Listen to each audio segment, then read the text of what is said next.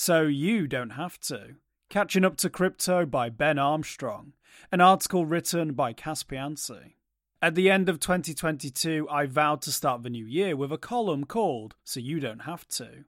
The idea was simple. I'd read crypto books, watch fluff documentaries, and play Ponzi games. Then, after torturing myself enough, I'd report back with an honest review. Unfortunately, I couldn't have started with a more loathsome, vanilla and hypocritical book than Catching Up to Crypto, Your Guide to Bitcoin and the Digital Economy by the equally loathsome, vanilla and hypocritical Ben "BitBoy" Armstrong. The book is a mere 204 pages, but trust me, it feels much longer, with nearly 50 of those devoted to notes and indices. The notes, in this case, include a bunch of referral links to 4 crypto exchanges, BitBoy's courses from BitLab Academy, and a few portfolio trackers and trading analytics. These are all found in the section titled Essential Resources and Tools of the Trade. But let's start with a couple of points pre-Chapter 1. You're joining a cult. First up, Raoul Pal wrote the foreword for the book. His page of bland statements can mostly be ignored, except for the fact that he calls BitBoy a, quote, deep expert in the space, end quote. I'm not sure how BitBoy is a deep expert in anything besides grifting his audience and shilling bad projects, but Raoul doesn't go out of his way to explain. Perhaps he was happy to write the foreword because BitBoy lets him shill his company and Twitter handle at the end. Next up in the preface, BitBoy describes the literal come-to-God moment that brought him into the realm of cryptocurrency. Quote, the Lord spoke to me in a dream and said by the end of the year, my wife and I would be millionaires, end quote.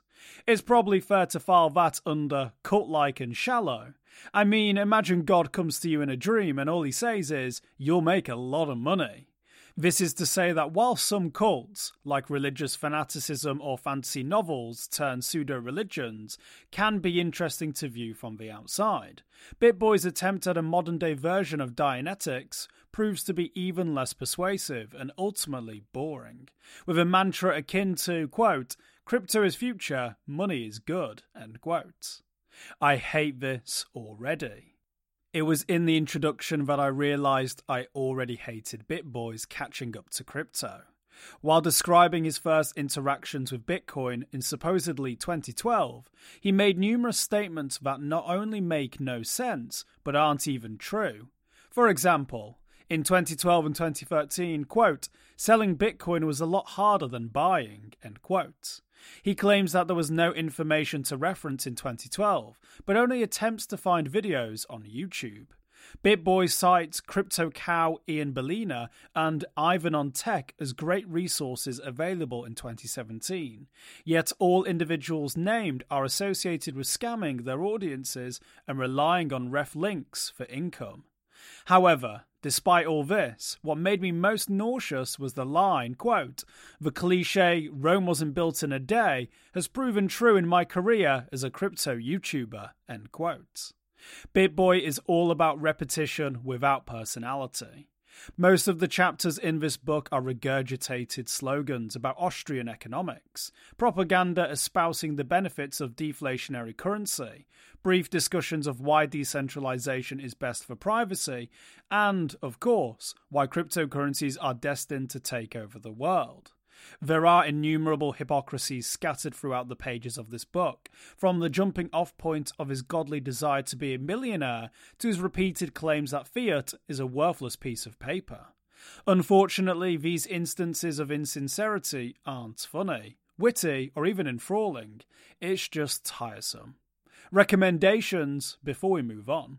While intense and loud criticism for something as abhorrent as catching up to crypto is necessary, after all, without it somebody might mistakenly go out and buy it, I also think it's worth pointing people in the right direction if they want to read up on some of the topics covered in the book. First of all, there's a wonderful book by former New York Times reporter Nathaniel Popper entitled Digital Gold, which does a fantastic job of going over the early history of Bitcoin and the people involved.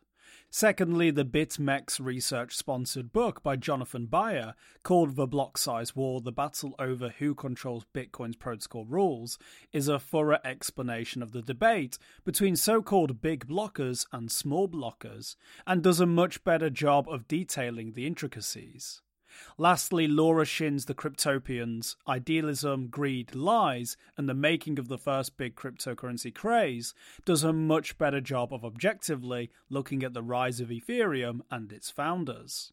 Standout moments. One of the best parts of the book is when BitBoy discusses Moonboys and Lambos, and tries to help the reader understand and notice top signals for a market. Unfortunately, one of the top signals he points to is, quote, paid celebrity endorsements getting out of hand, end quote, and celebrities not, quote, disclosing that the posts were paid sponsorships, end quote. BitBoy was forced to pay ZachXBT, an anonymous cryptocurrency sleuth, $10,000 for not disclosing a paid sponsorship on a video. This is something he's done numerous times, along with accepting coins and equity for mentioning tokens. The funniest description in the entire book, however, is BitBoy's attempt at explaining how hashing works. Quote, hashing a number is the same idea as chopping up potatoes to make hash browns, taking something uniform and scrambling it up. A simple definition of hashing is that it's a mathematics term for running some data through a formula. A hash is the result that comes out of the formula, like a plate of hash browns you order at Waffle House, end quote. One online commentator said, quote, I flunked students for much better definitions of a hash. Another read, quote, what the fuck did I just read? BitBoy book provides no value. In short, there's no value, redemptive or otherwise, to catching up to crypto. BitBoy charges $22 for this utter trash, and there's no getting those dirty, worthless pieces of paper back after wasting several hours reading it.